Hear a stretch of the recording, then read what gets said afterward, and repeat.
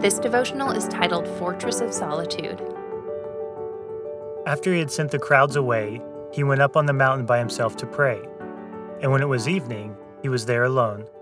Matthew 14:23. Every good superhero has their fortress of solitude. Batman has his Batcave, Superman has his Fortress of Solitude, Iron Man has Stark Tower. As faith superheroes, the same tool is necessary for us. We need a safe place to retreat, to pray, to recharge, a place to reconnect to the source of our strength. Solitude is an asset because it allows us the opportunity to catch our breath.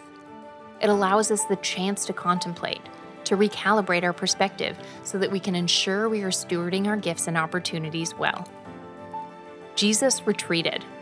He went away by himself to pray. He needed the time away to connect himself to God, away from the noise, the expectations, and the responsibilities. Just a son with his father. If we want to live transcendent of our circumstances, we need to be able and willing to step away from them from time to time, into a safe place, a chalice for the soul, a fortress of solitude. In the era of social media, perhaps one of the most important things we can do is unplug, to send the crowds away, to stop engaging with what all the people surrounding us think and focus on what our Creator thinks. Jesus' life is our model. He is the truest and best faith superhero.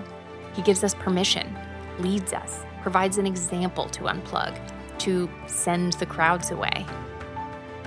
When we make a focused solitude a regular rhythm of our lives, we are leaning into a necessity for any faith superhero.